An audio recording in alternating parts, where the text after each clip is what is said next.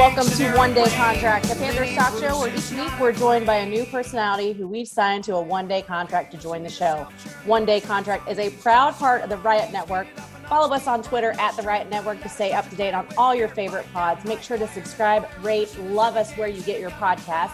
My name is Nikki Wolf. With me, as always, Josh Klein, editor-in-chief for the Riot Report. It is still recovering from just what he did to himself down there in Texas. How are you feeling?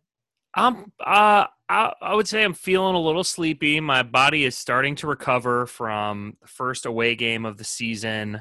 And I'll tell you this, I longtime listeners will know I try to classify myself as 90% vegetarian. And when you go down to Texas, that's that 10%. So I went to a barbecue place where I got the 3-meat plate, and then myself and a buddy added on a beef rib, which I was like, oh, a beef rib, like whatever for splitsies. And then they weighed it out. It was 1.7 pounds. It cost us $48 to split. And it was, I would say the size of my torso. Like it was gigantic. It was like Fred Flintstone had set this thing down on our table. And then we ate the whole thing, and then drank a million beers to top it off. So thank you very much, Dallas. I will be feeling terrible for the next right up until Sunday at game time. Excited for it. When you were describing it before you said Flintstones, that's what I had in my head. So I'm glad I was on the right track with that. Yeah, it was. If we had been in a car, it might have tilted it. But just on a picnic table outside, it just made us look like just two adults eating 2 to 4 pounds of meat between the two of us. So it was great. Enjoyed it. Pecan Lodge, in case you're curious. Pecan Lodge. It was very good. I would recommend Dallas. We'll hit it up next time we're there. Our other sidekick in this mess we call One Day Contract, Colin Hoggard, columnist and contributor for the Riot Report, and now the proud subscriber to a bunch of emails from the OKC Thunder after downloading their app last night to watch some preseason Hornets games. Hello, Colin. I may have used our pre-show meeting as a reminder to delete said Thunder app. Also, speaking of reminders, Nikki, have you gotten your new corporate card? Because I don't remember being able to charge $48 in additional meat to the Roaring Riot corporate card here recently. It does go down as additional meat, because we have a meat column on the expense sheet, and then we have an additional meat column that you really gotta treat yourself to sometimes. Nikki, don't call the show a mess. We might have new listeners that are tuning in, and you're just like, oh, I'm talking about how much meat I ate. Colin's complaining about no corporate card. You're calling it a mess. Like, we want people to join in. This is not indicative of how the whole show is going to be. We're definitely not going to talk about nonsense the whole time. I promise you that. Mess is an endearing term, so it's a beautiful mess. That's a good point. I will not be rating the Thunder app at any point during this podcast, though. Stay tuned. Let's bring on our guest on the one-day contract this week, Walker Mail, host of SportsCenter Charlotte mornings and evenings, as well as Pro Football Rewind on ESPN 7:30 The Game, not to mention the host of the Locked On Hornets podcast. And it's probably one of the only guests disappointed he didn't get to choose his own theme song this week. Welcome, Walker. Thank you so much. It's always fun this time of year to join the one-day contract. Kudos to you guys for getting all of that in there. It's a lot of the hosting thing, so thank you very much for plugging all of it. And you are so right. The first thing I did, I'm not kidding, first thing I did when Josh texted me to see if I could come on the one-day contract, looked immediately in my iTunes folder, trying to figure out what song I was going to roll with. Did it last year, but here we are doing Zoom, and so it's not like I'm getting brought in by any song. And I've got the perfect one chosen, just like I did last year. I was going to go like 2-1-3 hard way, especially with G-Funk representing the halftime show at the Super Bowl. Was going to go with Snoop Dogg, Warren G, Nate Dogg, R.I.P., and 2-1-3 the album, my third appearance on the one-day contract. I had it all figured out. I would have loved to have had some music, but in the end, still happy to be here. No, we've just crushed your dreams. Yeah, you kind of did. We spent the music budget on additional meat, if you didn't hear. I mean, that's not bad if you're going to spend it on barbecue. And I do have an additional meat story. There one time was when I went to Don Shula's Steakhouse.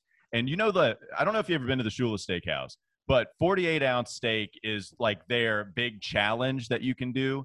And so for my birthday one time, my dad actually bought the 48-ouncer, put it in front of my face and said, "Here you go, son." Tried to make me proud, knocked it out. Got my name on a little certificate. I don't know where it is, but I knocked it out, and it was one of my best. It's got to be my best food feat of all time. So additional meat, man. I'm with you. My story comes from the Shula Steakhouse. Do they have the menu on a football still, right? At Shula's? Is that still the thing? I think so. It was pretty blurry as I was walking out of there. I had alcohol on top of that too, so I don't remember a ton from it. I have to admit, I've never thought about getting a certificate from a restaurant before as being something I'd like to accomplish before, my time is done. But I think I just added it to the bucket list. You're welcome. And I checked it off my bucket list. It's really a great feeling. I don't know why I was so proud of myself, but here I am telling the public about it, all the world that is listening to this podcast. So, shoot for the stars, everybody.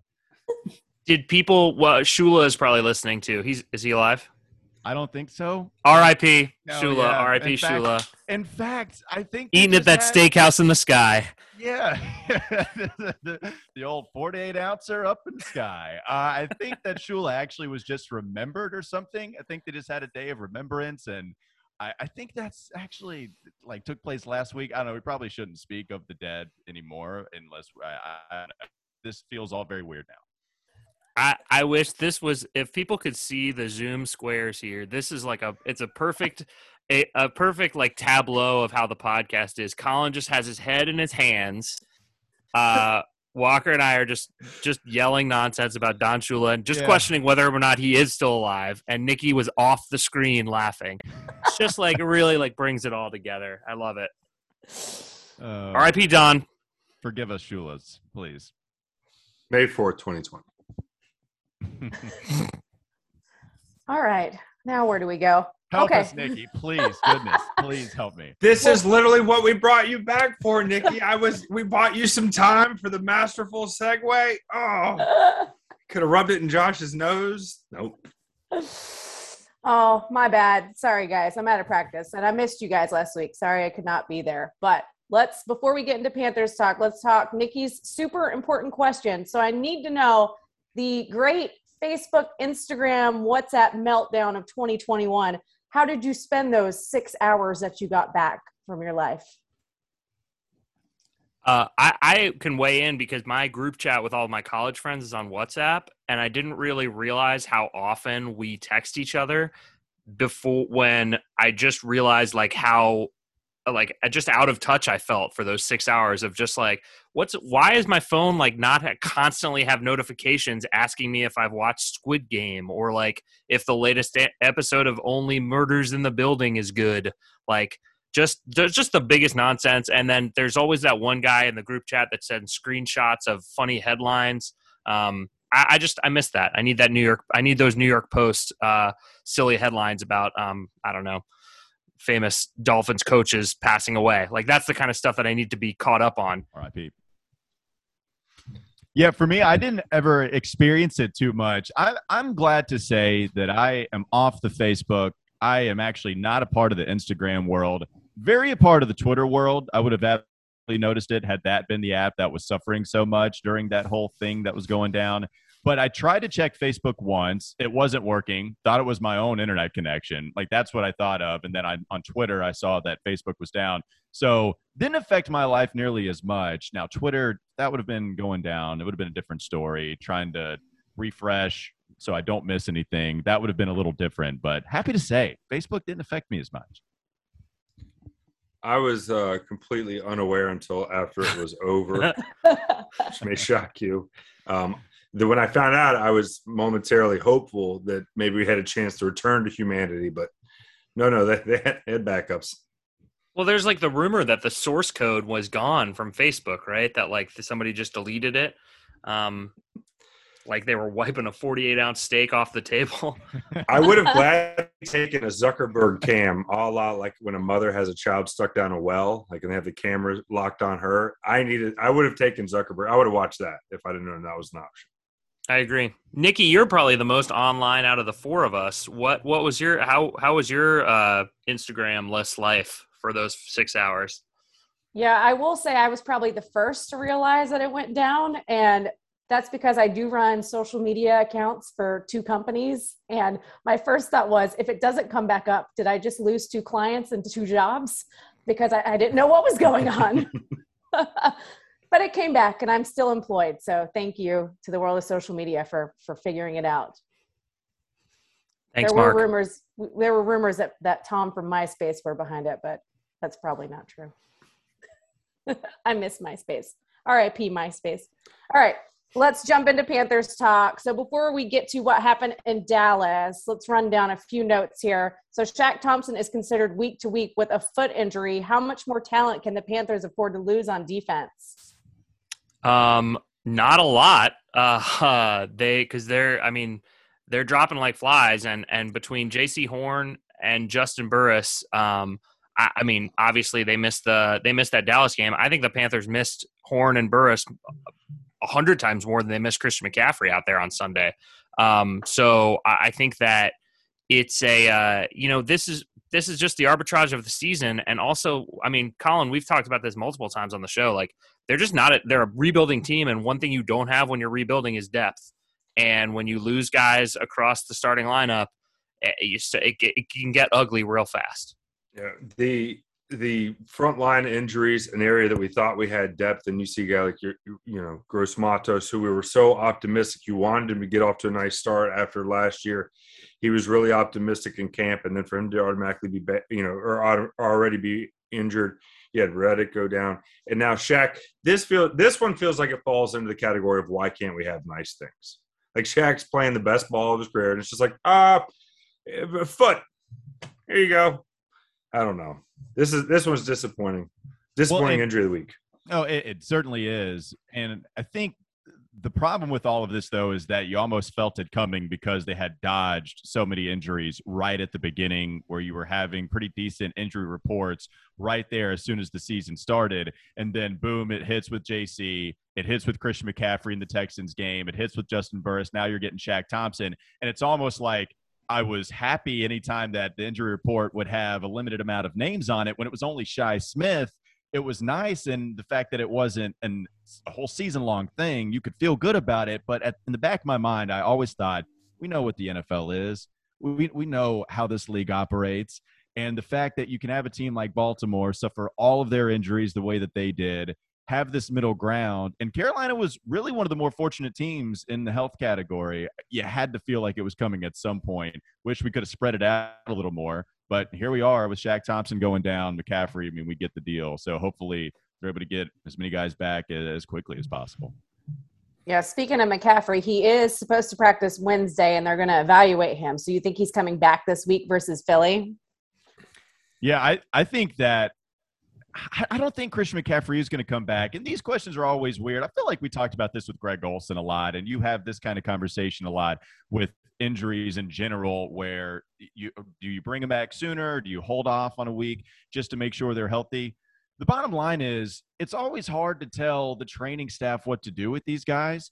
And I don't know the information. If they say Christian McCaffrey is ready to go, then I guess you play him. Do you always just say, hey, let's wait one more week after the training staff says they're ready so we're sure?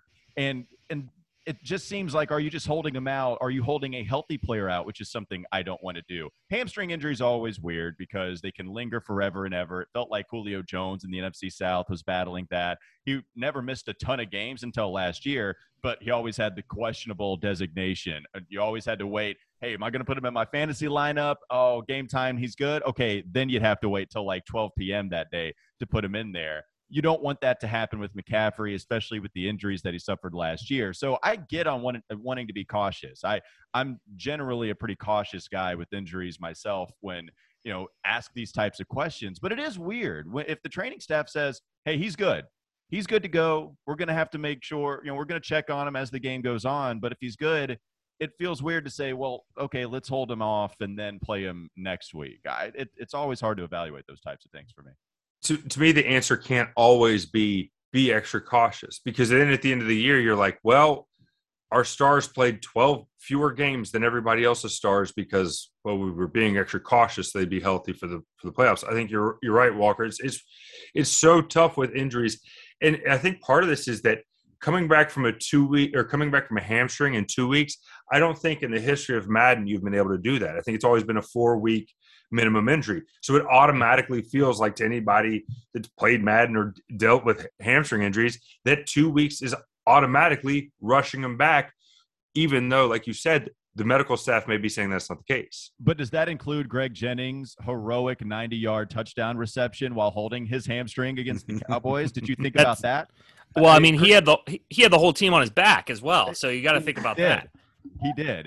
If Christian McCaffrey can do the Greg Jennings, then I say you bring him back, you feed him, even if he's holding the hamstring with one hand, carrying the football with the other, then let's just go at it full force. We got games to win, baby. Let's go ahead and do it right now. I just don't think you can be that. I just don't think you can coach scared. I don't think you can manage your roster scared. There's not enough games, Josh. I had one more Darren Sharper joke, but I'll save that one. That'll go on the blooper reel. No, we've already talked about dead people. Let's not go Darren Sharper. It's going to be, well, he's one of the hiddenest safeties in the league. The thing is that I think I'm actually going to go the other way from you guys. I think that what my worry is that Matt Rule is so invested in winning now. And I know he doesn't know what win now means. He tries to win every game, but like he feels like, this is the season they have a chance at it. And he wants to bring Christian back with the thought of like, let's get him out there on the field if he says that he's ready. And one thing that I do enjoy about the Matt Rule era thus far is it doesn't seem like he listens to the players as much as Ron Rivera did. Ron Rivera would go up to players and say, "Are you good to go?" And they would say, "Yes, coach, my leg is falling off, but I'm good. I'm out there. Like my Liz Frank is hanging out of my foot, but I'm good to go." And they would just roll them on out there. And, sometimes to their detriment, sometimes franchise quarterbacks completely decimated their shoulders over the course of 2 years by letting him play for a little bit longer than they should have. So yeah. I think that I do have a little bit more faith in Rule. I know I started the other way with this paragraph, but I feel like I do have some faith in him that if Christian is not ready, he's not going to let Christian make that decision. He's going to make the decision. Which is great, and I hope that's the case. I'm doing some real fence sitting here as far as do you bring him back or not, just because you never know. I don't. That's what the show's about, Walker. We're all about going on both sides. I make both arguments, and we'll just cut the video however we want. I'll sit the fence that way. I do want to bring up Matt Rule and his evaluation of how tough guys are. Man, Matt Rule, the last couple of years, really just the year and a half that he's been here, speaking to the media during the availability we get, he makes a real emphasis to discuss somebody like Eli Apple, right, who kind of leaves the team always. It just seems like he was indirectly questioning his toughness, and then, he's gone from the team. Now, I don't know about all the other outside factors that would take place there. But Dante Jackson, we love Dante Jackson. He's good to go. We're going to put him out there. And he was always somebody that was banged up last year. And would he have benefited from just sitting out an extra week and then coming back a week prior?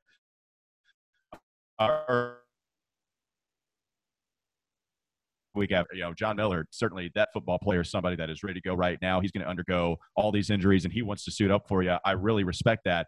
Rule talks about that a lot, and I hope that doesn't infiltrate the minds of the players enough to where they want to hide something. Now, to your point, hopefully Matt Rule is just like, nah, we'll make sure that you sit out, get you healthy. But he talks about it all the time, more than what I feel like I hear other football coaches discuss, and we've seen this kind of bear out in the secondary with an Apple, with the Dante Jackson. I don't know. It's something that I kind of look for when I listen to Matt Rule. So I think it's important. I thought you were going to go a different way because he preaches that stuff, and I don't think you can have CMC sitting in the garage constantly while you're telling the rest of your guys, "Hey, we're going for it." You got to be in the lineup. Your availability is your number one ability, and all that stuff. That you made the trade. You made the trade. For the cornerback to take, Horn's place. You're making moves that say, hey, we think we're a playoff team. If you think you're a playoff team, that medical staff gives your running back the green light. Let's roll. Let's play some football. That doesn't mean that I want him to give the green light if you can have it, mind you. You want the player to be healthy, but if they say, let's go, then let's go. What are we waiting for? I think if you're going to push someone to return faster than maybe he is ready or like should nobody said that. I understand. I that's the wrong phrase for it. But if you're going to accelerate someone's timeline, I would say, to me, I would rather have Shaq Thompson out there at 70%. I think that's the other thing is that and percentages thing is like whatever. It's very like Bill Simmons-y, but like I would you rather have Christian McCaffrey at 70% or would you rather have 100% of Chuba Hubbard or like, cause I would rather have 70% of Shaq Thompson than 100% of Julian Stanford or Clay Johnston. Sorry, Clay, if you're listening. What percentage of the Panther backup quarterbacks would you have taken over Cam Newton? I'm just curious since we're doing the percentage game here and it was irresponsible to have. But that was the thing is, But we always said that Cam Newton at like 50% was better than their backup. Like was a better option. This is where these guys are professionals. They are professional athletes. They are not babies. They don't get their diapers changed as much as they're coddled. If you say you can't, like, you need to be responsible for your body. That is your commodity. It's not just about your current deal, your current team. You need to take care of number one first. That's the difference. That's what professional is all about. I've not taken a professional athlete off the hook because he felt the pressure of the team to compete. No, you're a professional athlete that makes decisions. I thought for sure Josh was going to say something. I don't know. It seems like the last medical staff did not have the confidence of the team of the players in particular.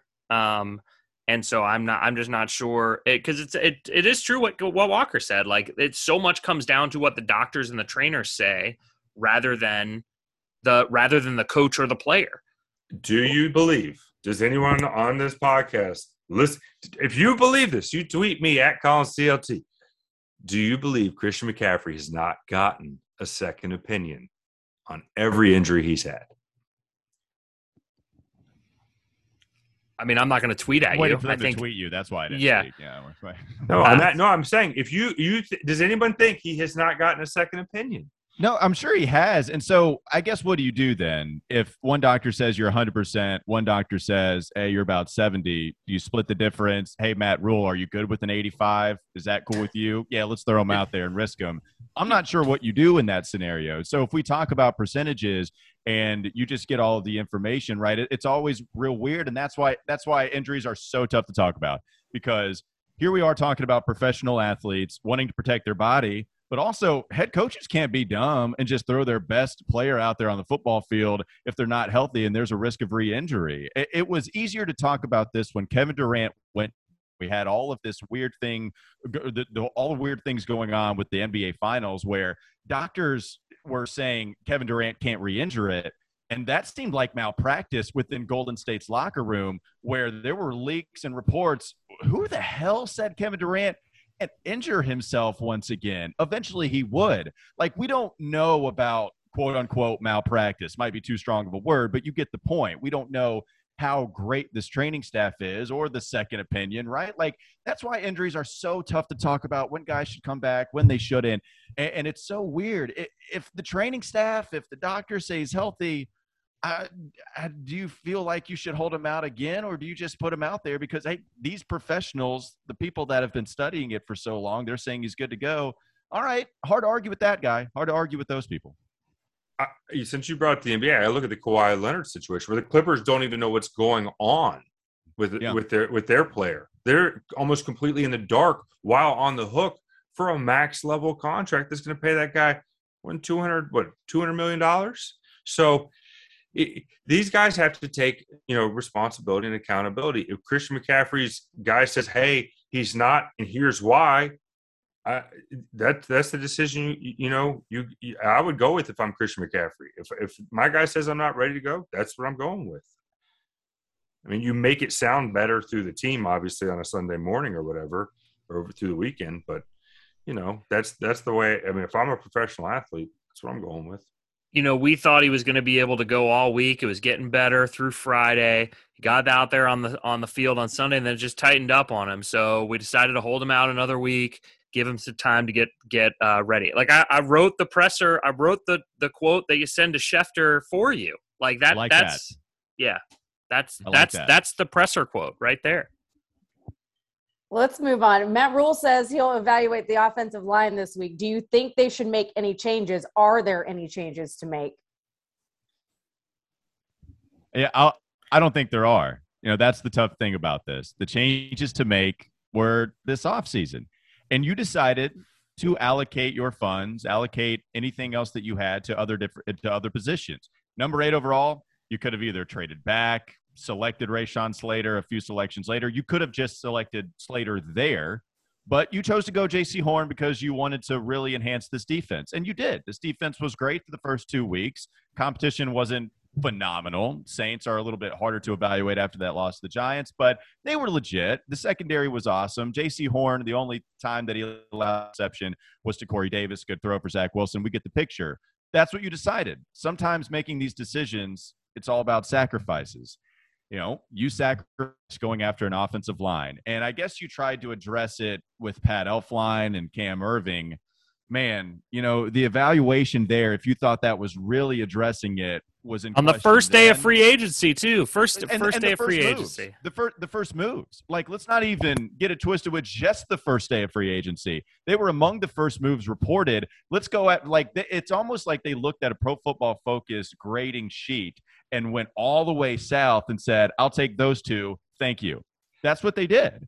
And now here you have Pat Elflein not playing the greatest of football. Cam Irving got exposed certainly against this Dallas Cowboys offensive line. So Michael Jordan is somebody they picked up and then released. Now he's on the practice squad. But he was at least like some name that was released. That's the kind of help you're getting. It's more Michael Jordans, except not with the prowess of Air Jordan, right? It's more Michael Jordans out there, and now he's on your practice squad because you need linebacker depth. Those are the kind of guys that you're going to be bringing in on the offensive line. I viewed that first day of free agency thing completely different than you two guys did, because on the first day of free agency, you're paying agent prices, right? You're paying what the player's agent wants, and I thought they decided they would rather pay lower third tier offensive linemen. They needed to check boxes. They are in the middle of a rebuild, and they could sit there and hunt for bargains on guys on the offensive line that probably would have just been guys as well. I thought, I'm not saying it's perfect, but I don't read too much into that when you look at the years that were given, the amount of money that was given. But this team has to address the offensive line going forward. I think they tried to patchwork this, and we talked about them punting, no pun intended, on basically special teams this year, trying to roll Sly and Charlton back. Don't mess with that. We've got other things that we need to fix. And I have to believe, based on what you see from this roster, I have to think that offensive line will be the number one focus this offseason, because that really is, to me, the only missing piece. We know that they have limited draft capital, but I have to think the offensive line is going to be a number one, because the next step for this team is, what can Joe Brady or this offense do when they believe in that offensive line? That's the next step. I agree with you, Colin. I think that the offensive line help is coming, but I think it's not coming this season. I think you're seeing a lot of people reacting and saying, like, we got to fix the offensive line. And it's like, that's just not something you can do 4 weeks into the year. You can't do it 7 weeks into the year. I get it that everybody feels like Fitterer can just go out and trade for the best the best left tackle and the best guard in the game and just give him a bag of peanuts and a 48-ounce steak, but it's not going to happen. It's like, this is not that you can't. These guys are just not available. Also, with the thing that I always say that it's like almost hard to get across, but I will just keep just spitting it into the wind, is that there are 26 other teams out there that don't like their offensive line.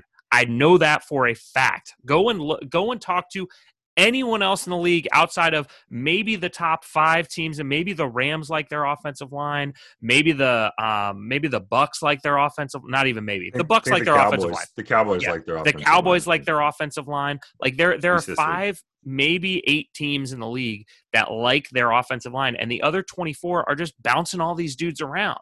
And yes, I get it. It was a little bit concerning to me that they went out and they signed Elflein and Irving on the first day of free agency. But the reality is if you sign a guy in Cam Irving for 2 years, $10 million, and he starts 16 games for you and plays 100% of the snaps at left tackle, that's kind of not a bad deal for $5 million a year. Even if he gives you average to below average play at that left tackle spot, that's what you're going to end up getting unless you invest in the draft into this offensive line, because that's what you have to do on a rebuilding team. If you go out and sign guys, you end up with Matt Khalil for 5 for 55, and it sets you back 3 years. So you have to, if you are young and you are rebuilding, that's what they've done. They've put so much draft capital, so much draft capital into this defense that now the defense is the number one defense in the NFL. I don't think they're number one anymore, but they were. And they are a better unit than the offense. And so you have to think that the next step is bring the offensive line or the offense up to catch up with how much you've invested in the defense. Yeah, and I completely agree. It's all about the sacrifices, right? You thought J.C. Horn was more valuable to what you wanted to do, and so you selected him at 8 overall, and you just liked him as a player better. Okay, that's fine. There were reports that they didn't think Rashawn Slater was somebody that could go out there and be a left tackle. Missed evaluation. Certainly it seems like that now, but they decided that wasn't what they wanted to go after. And so, okay, I'm not going to kill you for that. I didn't love going after Elflein and Cam Irving, with Irving having bounced around a couple of times and Elflein right off of the bat being somebody that bounced around a couple of different teams. And then the offensive line wasn't good with the Jets. Elflein contributed to that. And then Carolina decides, you know what, we're going to go after him and we're going to try to fix him. It just didn't seem – Matt Rule loves traits, man. Talks about it all the time. I like it in the draft. In free agency, when you're going after Cam Irving, who's got all the traits and looks good at that spot, but there's a reason it hasn't worked out. That's the coaching ego thing, and Matt Rule thought he could fix it, not necessarily crazy fixed. And so if he can be average for 16 games, oh, man, that's fantastic. If he can be average for 16 games on that contract, that's phenomenal. The question is, can he get there? Can he even be a tick below average? If you're paying him that money for somebody that's a turnstile, then a bad deal is a bad deal is a bad deal, and that's what happened the first day of free agency. I just don't think you would find, if you gave with the amount of money, that pot of money, you're not going to find guys that you love generally for 16 games, or that aren't going to have bad weeks. And I don't think they looked at them as long-term solutions. I think they realized they need to get some guys in here, and they want to try and get some vets in here and plug some holes. That's why these are 2-year deals. Okay, look, if they can be this, great. Hopefully the rookie that we're going to draft doesn't have to take them from next year, but maybe he will, and he'll be the backup. Whatever it was, it's roster building, particularly when you have as much churn. People want to make it as if Fitterer and Rule are like drawing hearts around all of these guys that they're bringing in, and it's just not the reality. Like when you pay a guy, that's when you draw hearts around them. And I know that they paid him in free agency, but not big time money. That's but you're going to bring guys in, you're going to find guys, and the reality is, I don't think there's anybody in this offseason that they would have invested in, and if there had been. Now you're talking about not having Hassan. Now you're talking about not adding Frankie Louvu potentially if you spend more money on the offensive line. And is this offensive line better with 2 B+ instead of C+ or C- guys? I still think we're still talking offensive line today, probably. Yeah, I also think that they can say whatever they want on Mondays when people ask them if they're in win now mode. I think that both Matt Rule and Scott Fitterer realized that they were not booking hotels in San Francisco in February or in LA. Maybe they were in San Francisco because they were just going on vacation, but they were not, they realized that they're in year 2 of a rebuild. They didn't know what they were going to have in Sam Darnold. They didn't know how quickly this defense was going to gel, and how good and how athletic they were going to be. And so they said, let's fill these spots and let's go forward at a certain point. And then maybe Brady Christensen can do it at some point. Maybe Deontay Brown can do it at some point. But if we have to start Dennis Daly for 15 games, if we have to start Pat Elflein, it's not the worst thing in the world. And then eventually you do find the guys that take their spots. If these guys continue to have roster spots going forward, then we can have a conversation. But right now, I think it's a stopgap thing. They're turning over this roster, and I just want to be. I'm curious. Are we in agreement that there's certainly their championship window, so to speak, is not open, but they are in the NFC playoff hunt window for sure, and that's where they're going to be this season. Nothing is going to change, in my opinion. Yeah, I think so. I mean, I think they're going to be really hard to beat. I think that defense is going to put them in position, and the offensive line, it just has to hold up. It just has to hold up enough for these skill positions to do their thing, and Sam Darnold to play really kind of like he's played the first somewhat quarter of the season. Yeah, like the offensive line isn't atrocious enough to allow this season to spiral out of control and just kill this offense. And I think you have a Taylor Moton to help with that, like Matt Paradis can hold up. And it was bad against Dallas, but the first 3 games, it was fine. It wasn't the worst thing in the world, and they were able to win. And so I think that's probably what you should expect more of as the season goes on, going to at least contend for some playoff spot. Let's talk about this Dallas game. So what is happening in the third quarter that the Panthers can't get their head around? Panthers have scored 17 points in the past 8 third quarters combined. What's happening? Are we talking, is it halftime adjustments, coming out flat? What is it? Well, I think it's – so we said this the first couple of weeks, right? It's like when things carry over from season to season, that's when I start to get worried in terms of maybe not coaching, but just in terms of the way that the team is run. And it does seem like this third quarter thing has carried over from season to season, and it certainly manifested itself badly in the third quarter of this Cowboys game. I don't know that necessarily the defense was doing anything differently against Darnold, other than Darnold made a few mistakes, but it is disconcerting to me that they do tend to come out flat, and that they just can't figure out a way not to. And I'm sure that, I'm sure Phil Snow and Matt Rule and Joe Brady are all, I mean, they've tried yelling at him. I'm sure they've tried talking to him. I'm sure they've tried having an ice cream sundae in there. But I don't know if they've figured out how to get them to come out better in that second quarter, in that third quarter, in that second half. And it might just be a case of, the coaching staff needs some time to get used to what NFL halftime adjustments look like.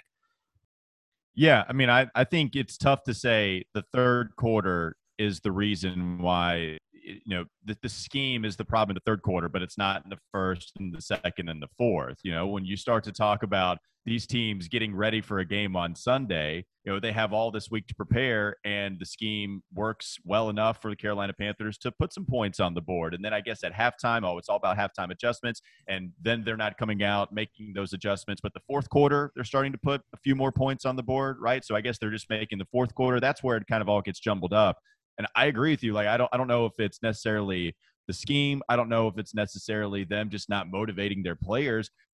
Sometimes you just get weird stats, and this just might be one of them. 8 third quarters, it's a lot. I get it. That is a lot of quarters to be bad at scoring the football, but it just might be one of those weird outlier things, and they certainly need to play better in that. It's helping them lose games, but at the same time, I don't know if I can point to something definitively and say, yeah, that's the reason why this is the thing that causes them the most problem. I do think it's probably a source of turmoil within the building, though, because of the importance of those finishing the half and then that first score of the second half. All the analytics say that those are massive stats. If they're as analytically based as they want to be, this stat has to be driving them bananas over there. As to what exactly it is, Josh, I think it's probably a little bit of what Walker said. Sometimes, if you get the ball first, then you kick off, you only get the ball for 4 minutes in the third quarter. There's different things that play into it, but I don't know if they might be trying to over adjust. Is that a thing? Can you outsmart yourself into thinking, well, surely they've got onto this, and now you're trying to change that. But I guess it's just a guess. but it absolutely is it's a thing that we have now observed. And I think once it's like something that you're observing, then it becomes real, whether or not it should be. Yeah, I tend to agree with you. Like, I don't want to pretend like my little 2-minute rant at the beginning of this was like, this is what's happening in the third quarter and they need to get better at it. I don't know. And I would imagine that Matt Rule and Joe Brady don't know either. And Phil Snow don't know, like, because if they did, it wouldn't continually happen week after week. And so I think it's, just like you said, it's a thing. And until it gets better for 2 or 3 weeks in a row, it will continue to be a thing. So my overall larger point, I guess, if you pull back from this, is that like the coaching staff is still making some game strategic mistakes that I don't really understand. Like, I don't understand why they didn't go for 2 on any of the first 2 touchdowns that they scored in the fourth quarter. Like, just kind of like basic game management things. But then they also will make spectacular moves like purposeful 12 men on the field penalties that might have been able to get them an extra possession had they been able to stop Zeke Elliott when they ran that pitch at the end of the game. So it's like these two things that they're doing are kind of in juxtaposition of each other. And I think that does, I mean, we said it before, I'll say it again. It's still just it's a young team. It's a young coaching staff. I do think they're going to get better at some of these like game management type of decisions. And maybe I'm wrong on this, but I remember more so this game with Dallas, all of us kind of talking about and scratching our head, what is Matt Rule doing in this specific third quarter compared to other third quarters? It's not like we were blaming Matt Rule for his game management in the 7 previous bad third quarters with this football team. And so this one specifically with Dallas, I think we're kind of pointing to with a couple of the games or a couple of the things that he did in the second half, saying, yeah, that was weird. And I'll say this too, the 2 problems that we had with the offense, it was third quarter issues and it was the red zone problems. Starting to fix the red zone problems. They've been scoring touchdowns once they get in there. But the red zone problems, they were, I think, easier to diagnose. One, it's just harder. Right? I mean, it's just harder to score once you get in the red zone. And you have Teddy Bridgewater and Sam Darnold as your quarterback. They're not elite. They're not Pro Bowlers. That's just what the reality of the situation is. And it's harder for coaches to have the talent rise up in that specific instance because it is so much harder. But also, I kind of go back to some of these games last year. Teddy Bridgewater had a wide open DJ Moore, I believe, against Minnesota, and, he misses DJ. I think that was the game. You're talking about a PJ Walker, I think 2 red zone turnovers, at least the one against Detroit. Yeah, 2. Even if they won it, it's just – yeah, right. So 2 red zone turnovers. It's not necessarily on Joe Brady. The offensive line's bad. They try to give it to McCaffrey. I guess you could blame Joe Brady in the one earlier this year where they tried to go for it on 4th down. But offensive line didn't get enough push, right? Like, I think the red zone issues were a little bit easier to diagnose. I think the third quarter problems there, it's a lot harder to figure out because it just might be one of those weird things.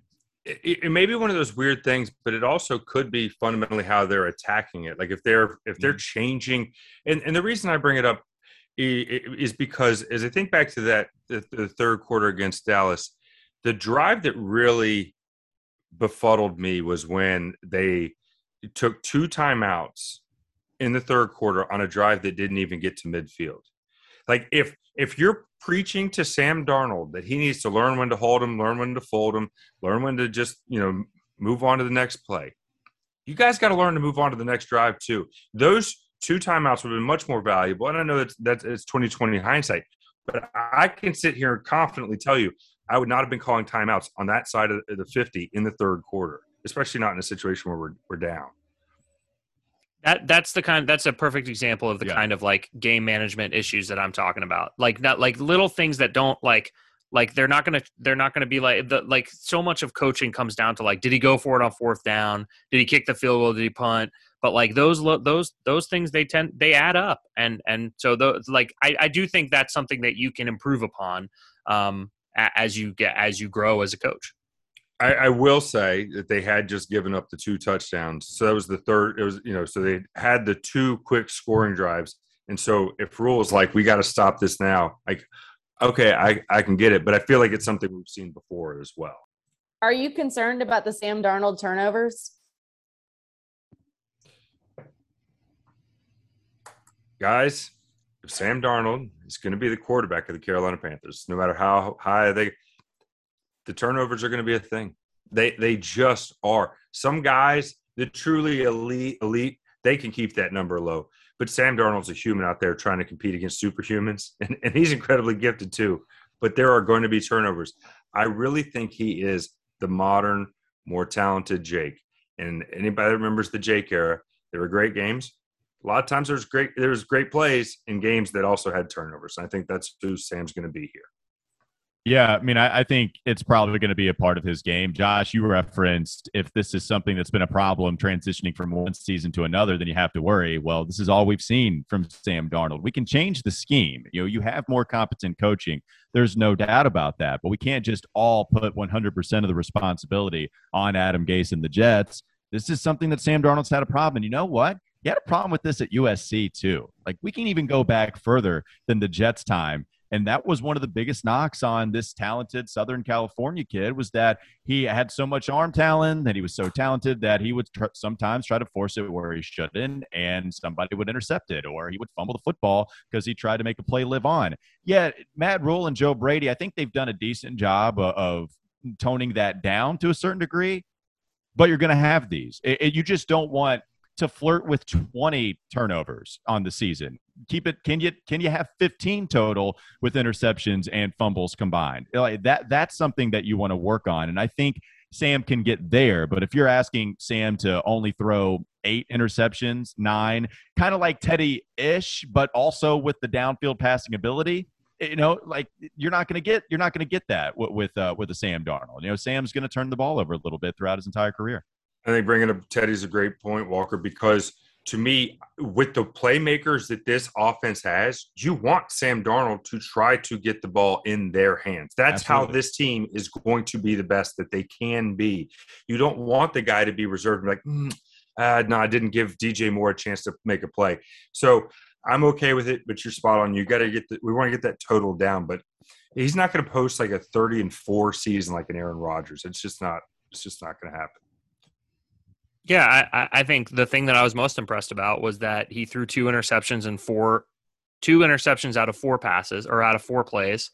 And then next drive, didn't come back and make more mistakes. He didn't double down and say, hey, I got to get this thing back. He still made the right decisions and ran through his reads.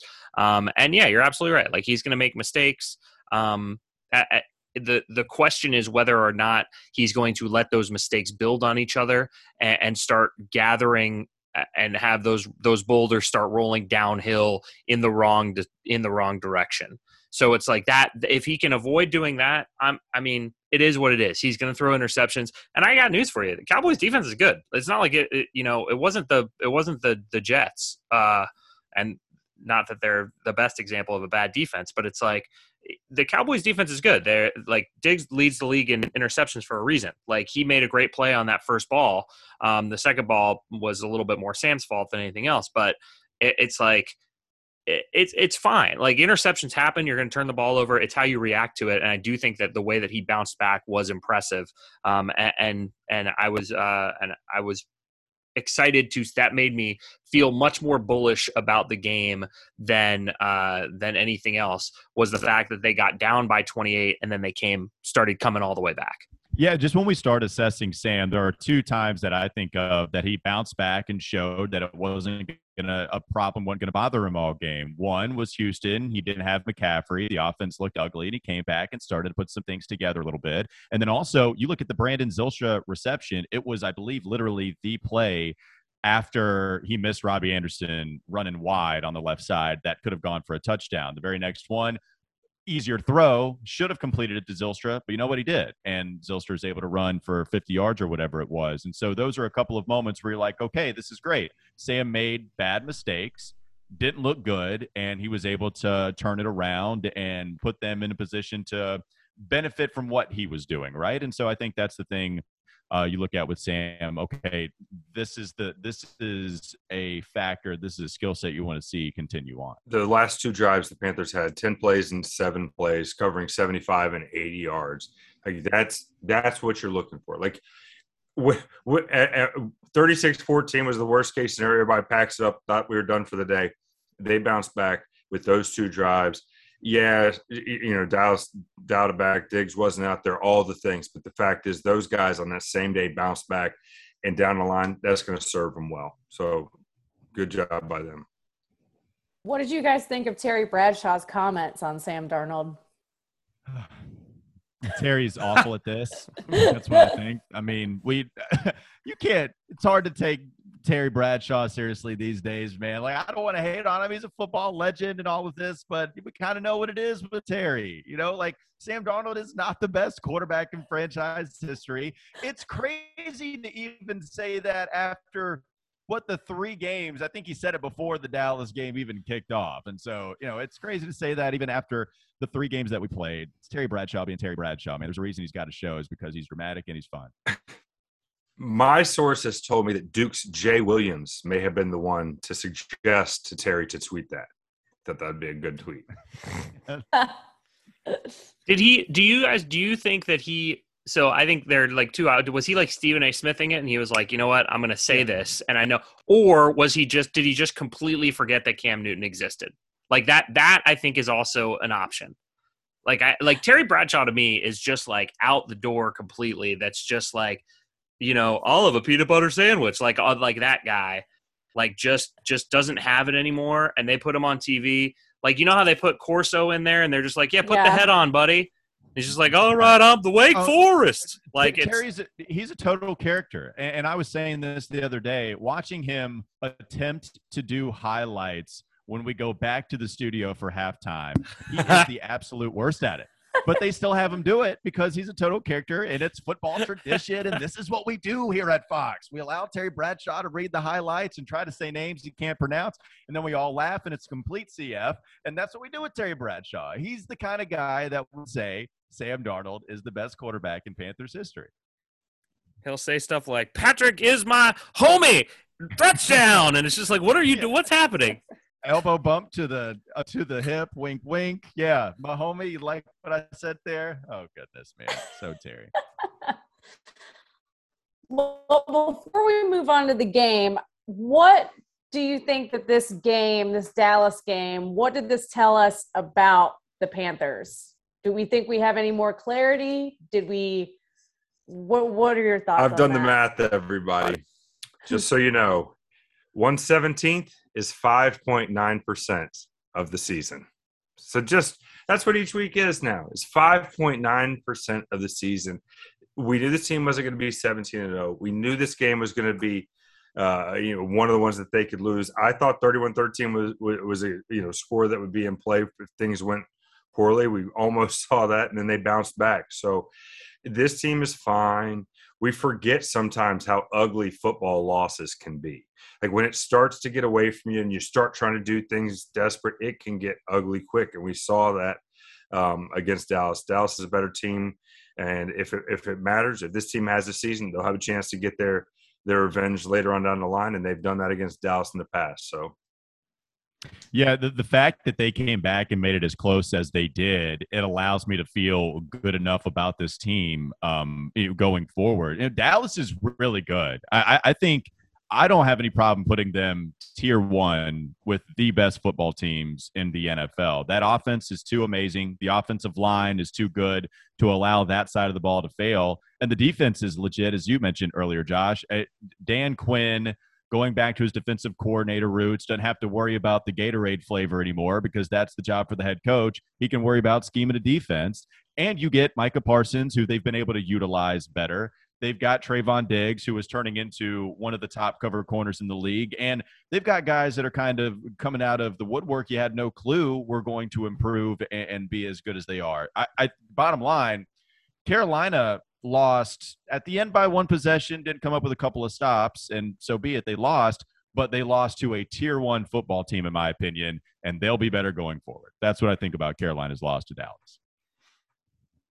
Yeah, I think I agree with both of you guys. I think this puts them in exactly where I think we all kind of thought they were. I think if they'd have gone to Dallas and won, certainly if they'd have won convincingly at AT&T Stadium, we would have been having a completely different conversation about where this team is. But I think in reality, the team is where we thought they were last week.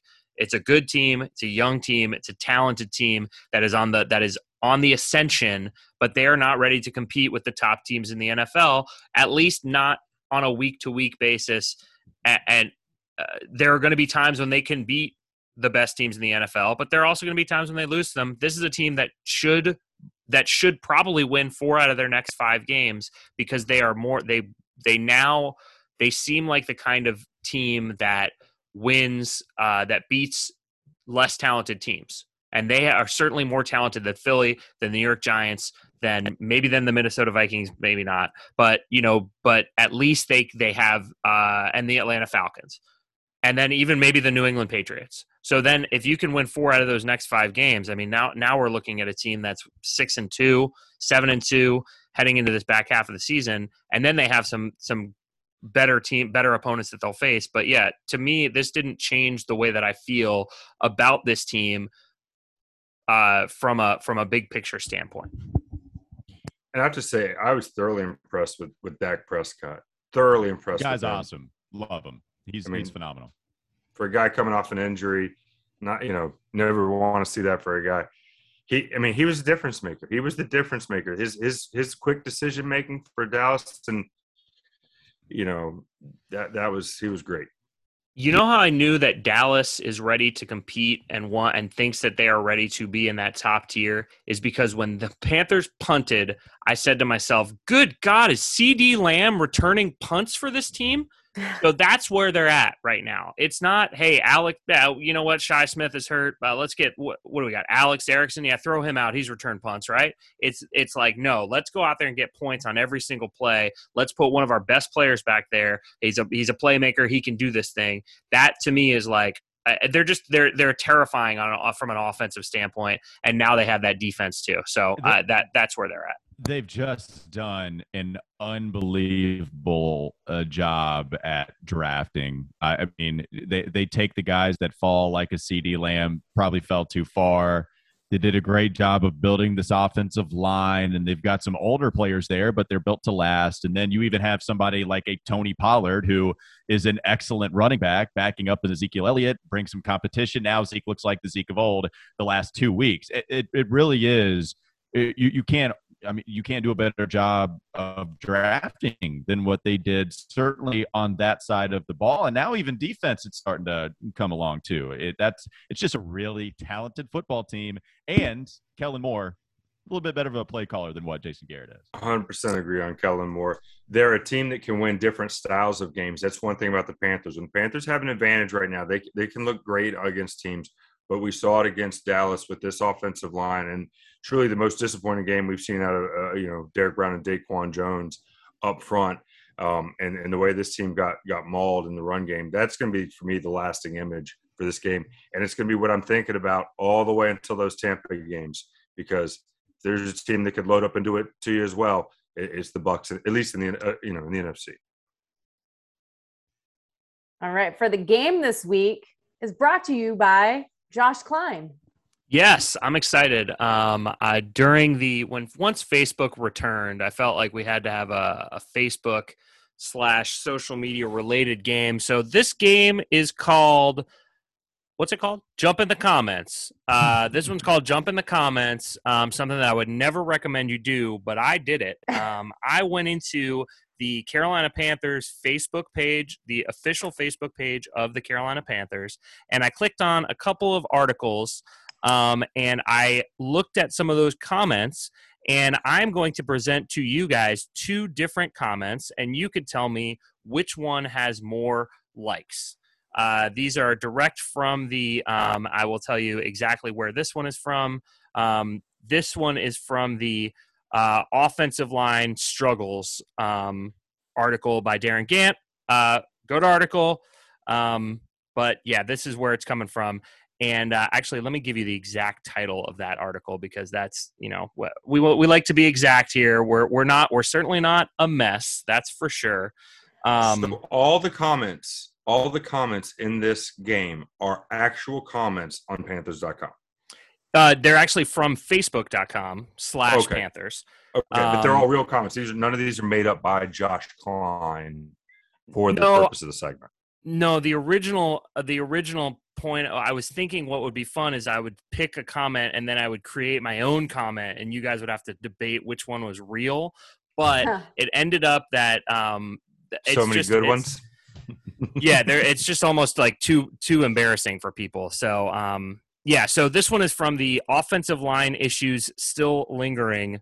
Here are 2 comments. Here is the first one is, Dolphin fan that lived in Charlotte the last 11 years. You have nothing to be ashamed of. You're rebuilding nicely past the Cam Newton era. Though I'm back in Delaware, I enjoyed supporting my adopted city and Panthers during my time there. I think you Panthers are the best. You're really not that far away. Adam Gase destroyed Tannehill and Darnold. Tannehill looks like a very good QB, and so does Darnold. That's one comment. The next comment got less is likes. I don't have to hear this next one. I'm just. That's what I was gonna say. That one got the least amount of likes. Whatever you're gonna throw at me now. Did I maybe give myself away? Because the next comment is, forget that, Cameron Irving has got to go.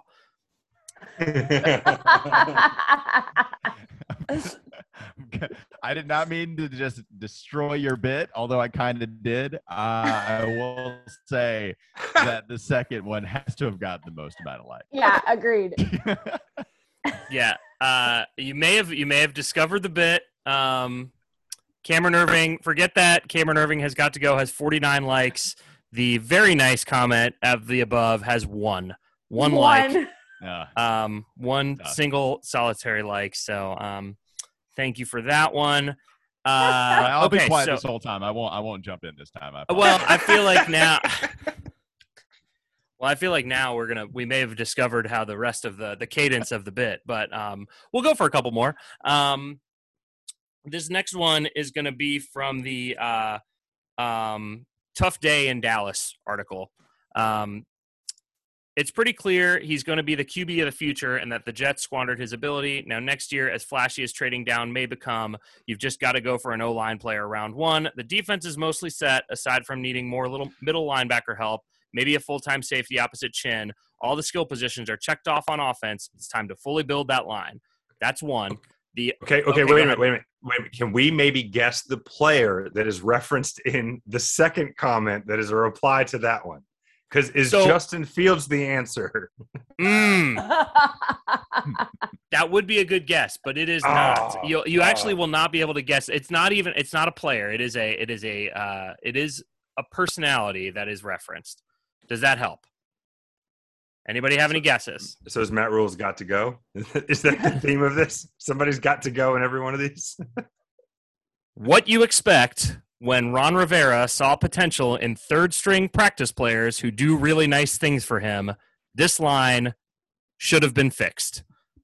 There you go. It's hard to argue. You would think that at some point they could have fixed this. It's a great point. I mean, what you expect. I should have told you guys there is no H in what. It's more of a what you expect. But yeah, thank you. Yeah. And I've just got one more here.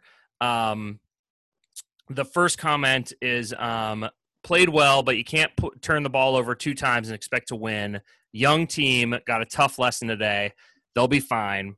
That's the first one. The second one is don't give up when you lose your relationship or marriage. Solution is here. I meet a man called Dr. Bakaba.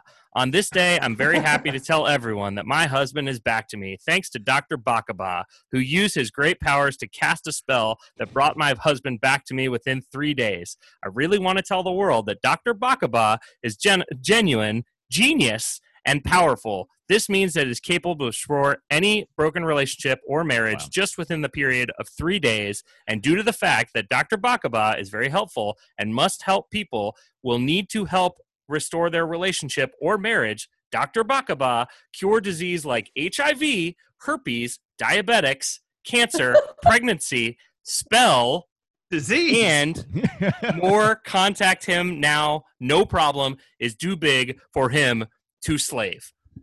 Okay.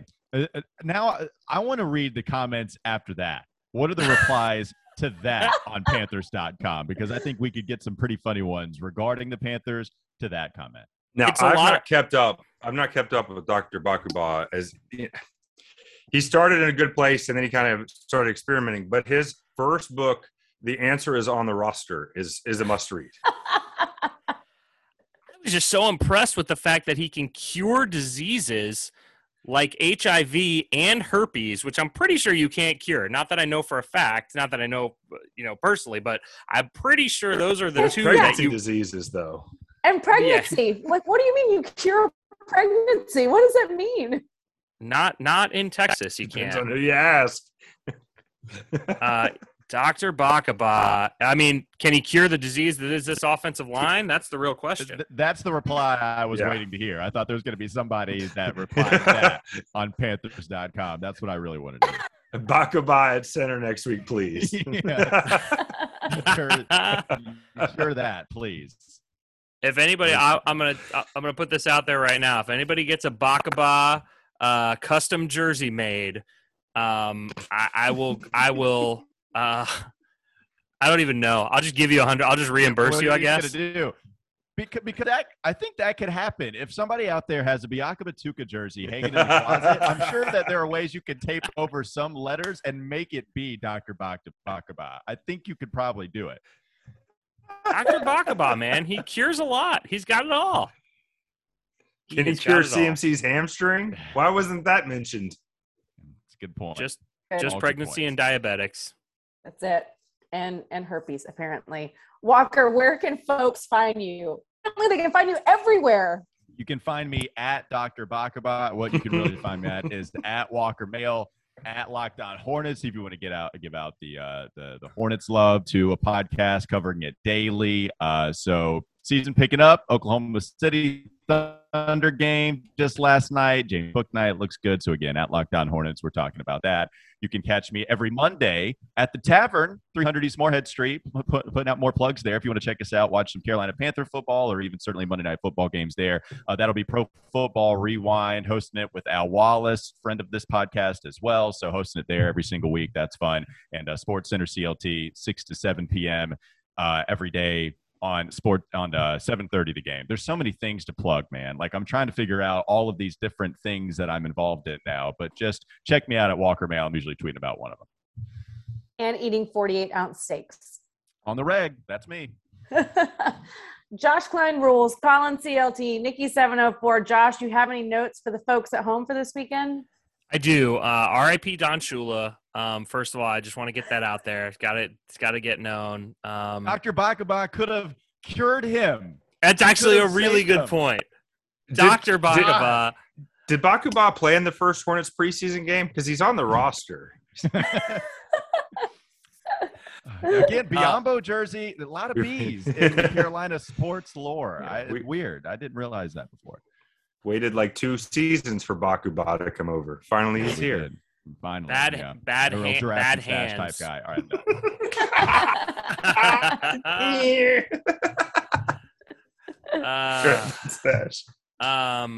Come out, roaringriot.com, come out to the tailgate, and also join us on all these awesome trips. We had an incredible time in Dallas. I had a lot of additional meat, but also we had 200 Panthers fans. There is nothing like walking from a tailgate into the stadium, just surrounded by other Panther fans. It is an incredible feeling, and I would encourage everyone to do it at least once. RoaringRiot.com, or just go to the bar and watch football with your friends, because it's more fun when you do it with your friends. Also, call my guy, Dr. _Bakaba _ 6969 420 on Instagram at hotmail.com.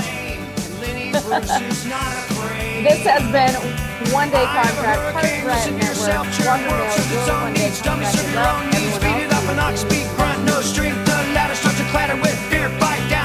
It is crazy